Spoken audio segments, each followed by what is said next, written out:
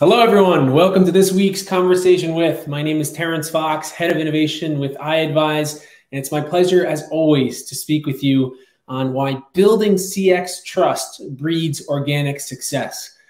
We have a great quick show for you today, and before we actually dive in, I challenge each of you to think of the role trust plays in your own buying journey. What is it that you're trusting? Why are you a loyal customer to particular brands? Now more than ever, especially, trust is key.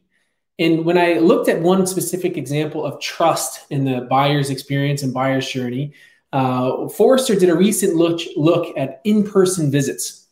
And when Forrester actually surveyed consumers about their attitudes towards companies and their ability to provide effective guidance through the pandemic, we found that the trust was only about 13%.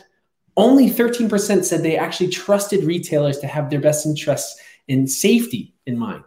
So while that's actually looking at an in-person example, this topic of trust is extremely important in today's buyer journey, and obviously more so than ever before. So to tackle the topic of social trust, we're lucky to be joined by Lynn Hunsaker, and she's the co-founder and chief customer officer of Clear Action Continuum, a consulting group that is known as the customer value growth experts. And Lynn is, besides being a pleasure to speak to in general, she's an expert through her 30 years of driving customer experience and major marketing change for brands like Sunoco, Applied Materials, and others. And her years teaching on this sort of topic. She actually teaches at UC Berkeley and does Santa Cruz as well. She's written 4 ebooks and numerous articles on the marketing operations industry and guided dozens of companies and was actually inducted into the Customer Think Hall of Fame. So it's my absolute pleasure to be joined by Lynn Hunsaker on why building CX trust breeds organic success. Lynn, can you hear me? Yes. Hello, Terrence. How are you today? Good. I'm feeling a little jazzed up. I feel like I'm talking too fast. So yell at me to slow down if you need, Lynn. I really love that countdown music, and I think it would be a good thing for us all to adopt at the beginning of every meeting. It gives everybody a chance to, reset, re-energize, and also kind of get their act together, as we all find in this pandemic time of all online meetings. Right. Yeah, it gets the blood moving, which is important, right? I think everyone's getting used to an unfortunately sedentary lifestyle. So any upbeat jazz and saxophone will do the trick, right? Lynn, talk to me. How have you been, I'll say, simply entertaining yourself the last 12 months while we've been isolated? Well, I'm a big fan of the Today Show. I watch that and get a lot of ideas about what's going on and how people are thinking. I like to follow LinkedIn. I spend quite a lot of time on LinkedIn. I'm in there multiple times a day. And love to see what people are posting there. I'm also a big fan of customerthink.com. I'm a big contributor there, but I also find a lot of inspiration in terms of where are people's heads at? What are they advocating as issues, trends, solutions? And usually that inspires me to kind of get on my soapbox and add to that conversation. Also the CXPA, cxpa.org. They've got a wonderful blog, really tremendous inputs there. And their discussion forum is a tremendous source of inspiration and keeping a pulse on where people are at in their thinking. I would say that I actually spend maybe more time reading and being exposed to things that aren't in customer service and customer experience. I try to go for things that are about personalities and how we can be more harmonious with different viewpoints, which I think dovetails so well with 2020. Right. And especially thinking about how general managers and CEOs look at business. And so just talking to other people, say in my walking group or whatever, I find that they often have really pithy and insightful ideas about customer experience that somehow get a little bit watered down, or I don't know, it's kind of the trees in the forest conundrum, right? My fellow CXers. Well, that's great. And with the Customer Think Hall of Fame, Lynn, did they actually take a bronze cast of your face and put it on a plaque somewhere as well? I'm thinking Well, baseball Hall of Fame, of course. We haven't gotten that far, but I did get a little trophy memento, and it was only 5 of us so far who have been entered into that Hall of Fame. So it's quite a privilege. Yeah, that's wonderful. I was happy to see that. Now, Lynn, put yourself in the shoes of a consumer for a second. Tell us about a memorable digital experience you've had recently. Well, I've had a lot of digital experiences, and I guess the ones that were most pleasing were where I was curious about changing some information in my profile, or changing my payment time or my payment amount, or pausing payment or anything like that. And I found that a few websites allowed me to do all that myself, and it was pretty straightforward. Occasionally I needed to ask the chatbot for help, and when that was also very, very short, or it immediately got me a person, that was an ideal experience. I can also think of a lot of times, and especially at the beginning of the pandemic, where it was quite frustrating, especially since it was circular. And so, you would try to do something online and come to a roadblock, and then you would call in, and then it would be call this other number, and then, go to the physical place. No, we can't do that. Go back online, call this. And so what that pointed to me was that it's not so much the friendliness and the knowledgeability of the people that you're interacting with. I think they really try. I think we've done a lot of great work with customer touch points in terms of people's attitudes and their willingness. But where it gets tripped up is if they're speaking from a script, or it's or where things are just not out behind the scenes. I think that's the common thread. The behind the scenes in terms of legal, or the CFO or the CMO's viewpoint is just off, right? And so that's where you get into all these little tangles. Yeah, it's you said a few things that I thought were pretty interesting. One, the human escalation we saw is incredibly important, right? If you have AI on your site, I've told this numerous times on the show that I'm the type of guy who hits 0 100 times to get past the bot to get right to a human. So that human escalation is extremely important, especially the past 12 months. And then the other piece is that, when we saw that the digital experience was down, they were transferring contact center reps or in-house reps to their home office. Supply chain was down. It was a real test to the entire end-to-end customer experience, That's right. You got a pretty good sense of the works that are behind the scenes there. Yeah, right. Because everyone was kind of exposed, right? Yeah. Now, Lynn, have you learned anything interesting about yourself as a consumer in the past 12 months? Well, I guess, I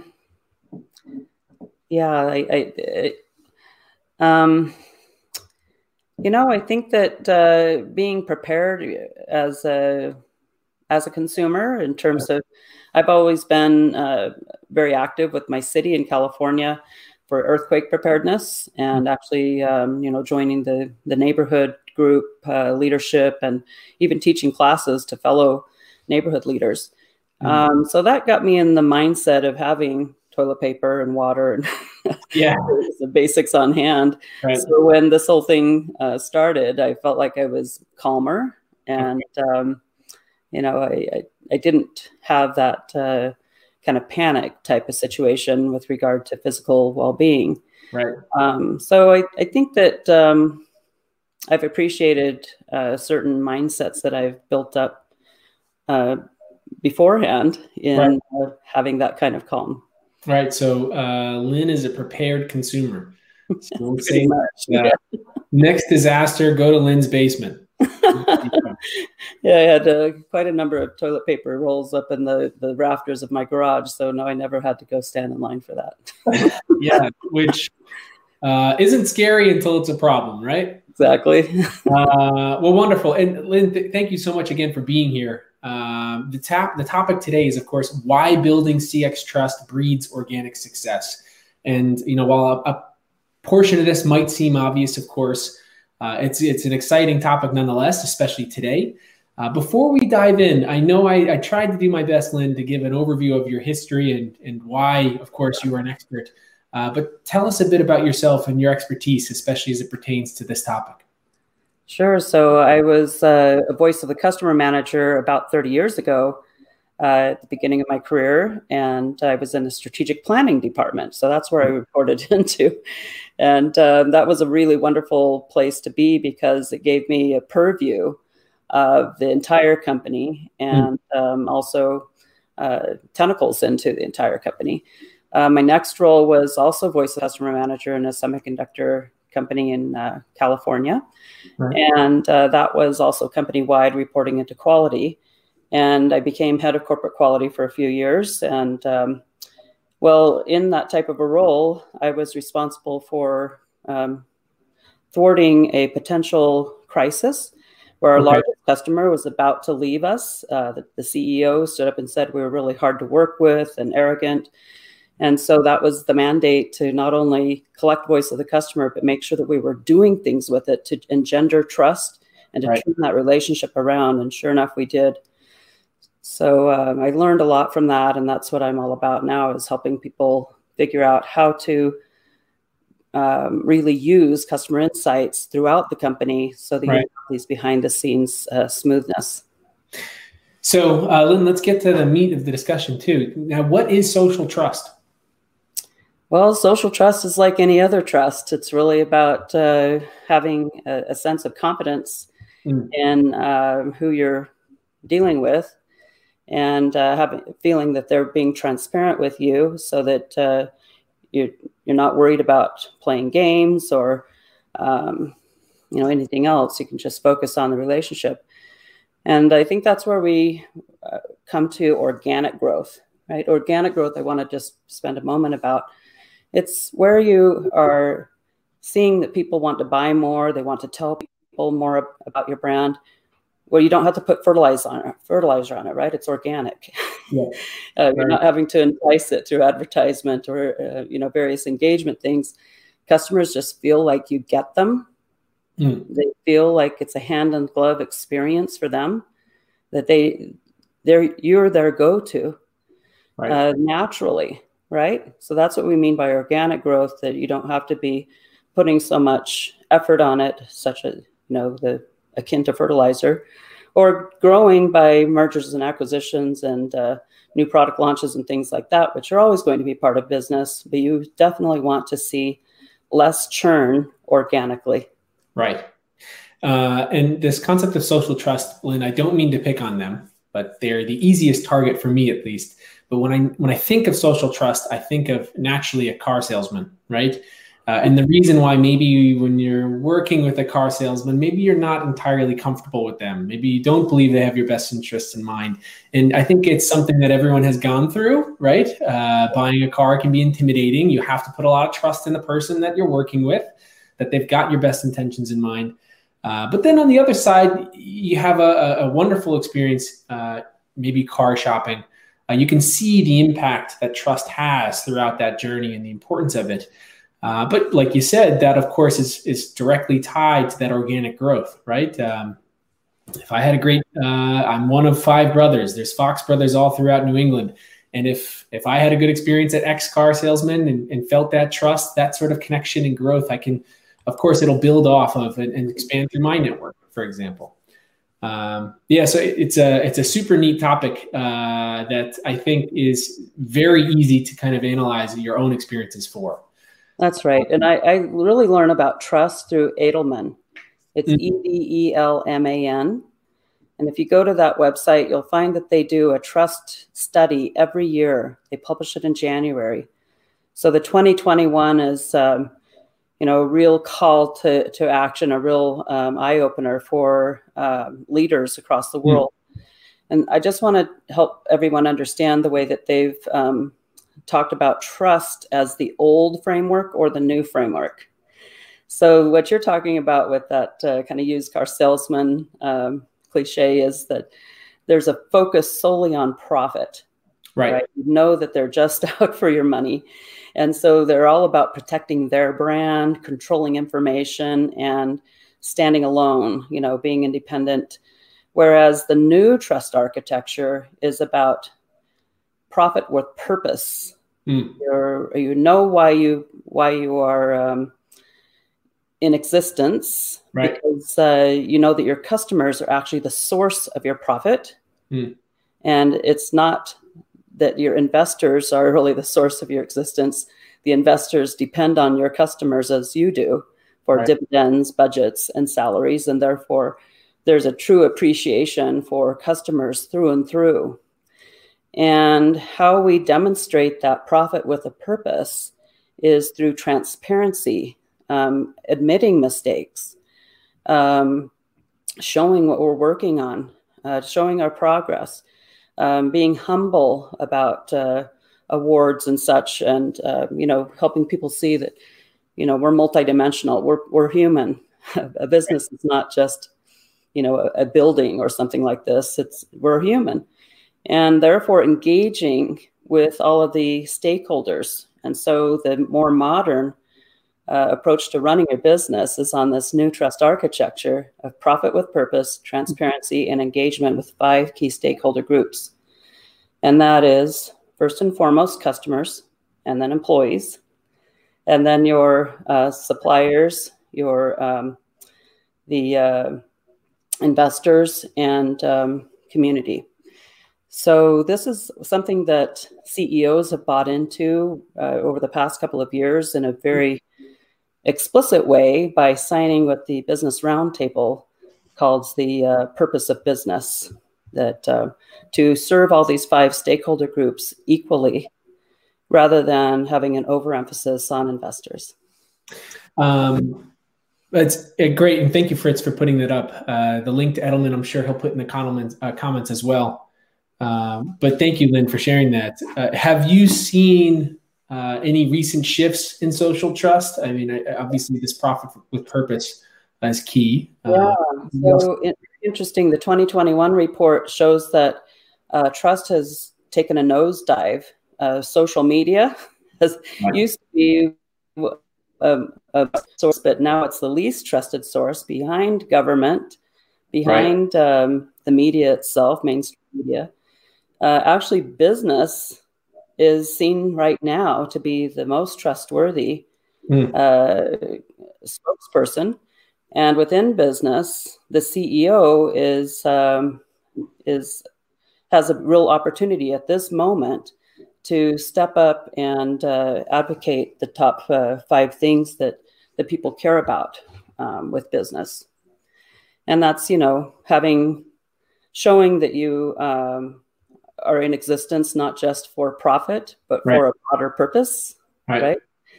Being transparent, having a good respect for your employees' and customers' safety and well-being, and showing that publicly. So it's things along those lines that really help people to feel that companies are the ones that, which companies they want to deal with, which companies they want to build strong bonds with. Have you seen anyone that's made you, that's impressed you? Well, I have to say that anyone who's impressed me has also had another side to the coin. Right. But, well, I really was impressed with Service Champions. They're a local or a service organization for, say, your HVAC system and things like that, and hot water heater. I had all of those things conk out on me at the beginning of the pandemic. And so it was especially nerve-wracking that, we had to wear masks, and I was afraid that, they were coming in my house and all this. They handled it really wonderfully, better than I've ever experienced any, home provider of any sort in the past. I really like that. The CXPA has always been very amazing to me in how they handle questions or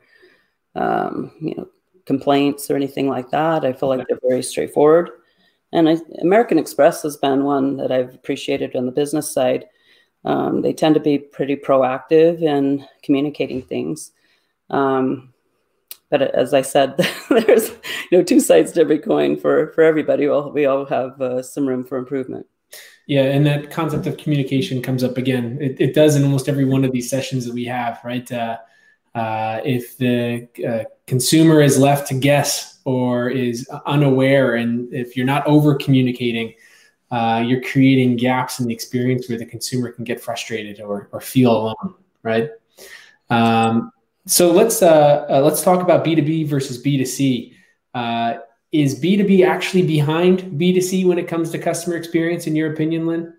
Well, I actually did a 5-year study of B2B customer experience practices. And at that time, this was 2010 to 2015, there was one year gap. But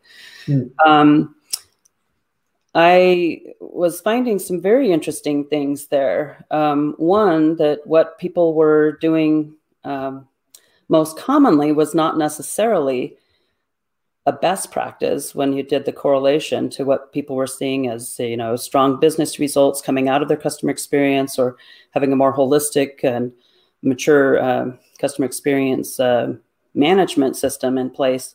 The things that those guys were doing were in the minority.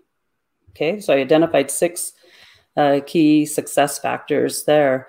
But then when I compared what I was finding in my study to what, say, Forrester was showing in their studies at that time, the majority of the Forrester participants were not B2B, they were consumer. And that's been historically their strength.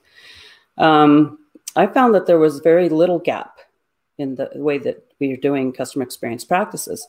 So I've always been surprised when I'm seeing these articles and claims everywhere I look that B2B is really far behind, and B2B is kind of, in the Stone Ages, or maybe babyish for using personas, or using Net Promoter Score, or using whatever journey maps. I find that people are, first of all, lumping all B2B companies in one, or they might be looking at a certain type of B2B company. For example, early growth SaaS companies, software as a service. Yeah.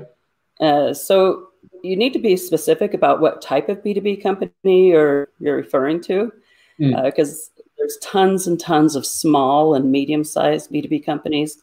There's also large B2B companies that give supply things like paper clips or paper. There's other ones that do close to rocket science type of stuff. Tremendous precision required, say, for example, putting a freeway overpass together. If something's off by an inch, that's a major screw up. In the semiconductor industry, where you've got, chips smaller than the fingernail, and materials being layered on there, hundreds of layers, at the very, very tiny micro level. It's just amazing what B2B is pulling off.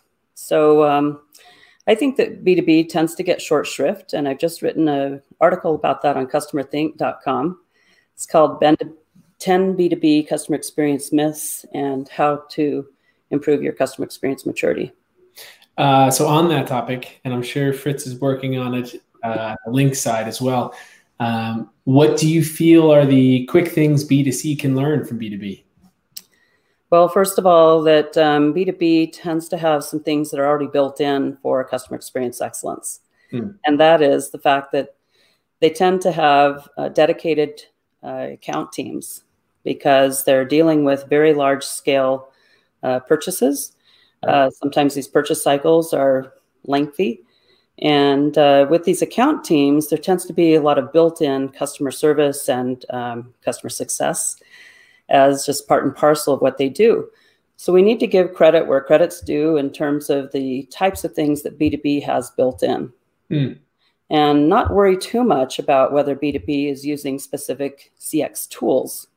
It really doesn't matter what tools you're using. For example, when I go to a conference, I don't really hear that much about what Disney is doing, what Nordstrom is doing, and what I sometimes hear about USAA. But the brands that you feel like they just get it. Right. They're just freaking getting it. They don't necessarily have to use, these specific tools. Right. Actually, they're putting more emphasis when you look at the common threads. And one of my friends, James Dodson, has done a fairly good analysis of looking at what drives Virgin and Disney and such. The common thing is that their CEO, their C team, has adopted a North Star that's based on how they want customers to feel. Right. And this North Star is sacred. I mean, it's so strong for them that it's a basis for how they analyze the business, how they review performance of individuals and groups, how they make their decisions, CapEx, OpEx. It might be even the basis for, you know what, you're out of here. You've crossed that line. Right. And it really shapes what the legal team decides on, what the CFO decides on, how they do their billing, everything that they do behind the scenes that actually is the source of most of the problems that we have as customers, where there's just a misalignment, right? And so I think that that's what B2B and B2C need to do better on. But that is really the ultimate thing that we should be benchmarking, not benchmarking techniques. Got it. Lynn, I've already kept you for 27 minutes. Oh, well, time flies.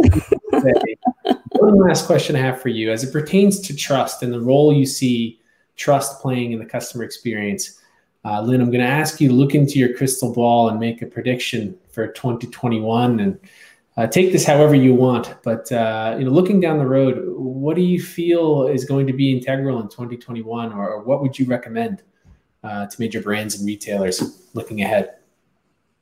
Well, the companies who can embrace these hallmarks of trust, which are profit with a purpose, transparency, and engaging at the customer, employee, supplier, community, and investors more equally. Those are going to be the ones who will win in the long run here, even maybe in the short run, because people are plain frustrated with fake news, with selfishness, right, with jumping over hoops. We've got plenty of time now that we're not commuting to, complain about it to one another and to try to find a better way.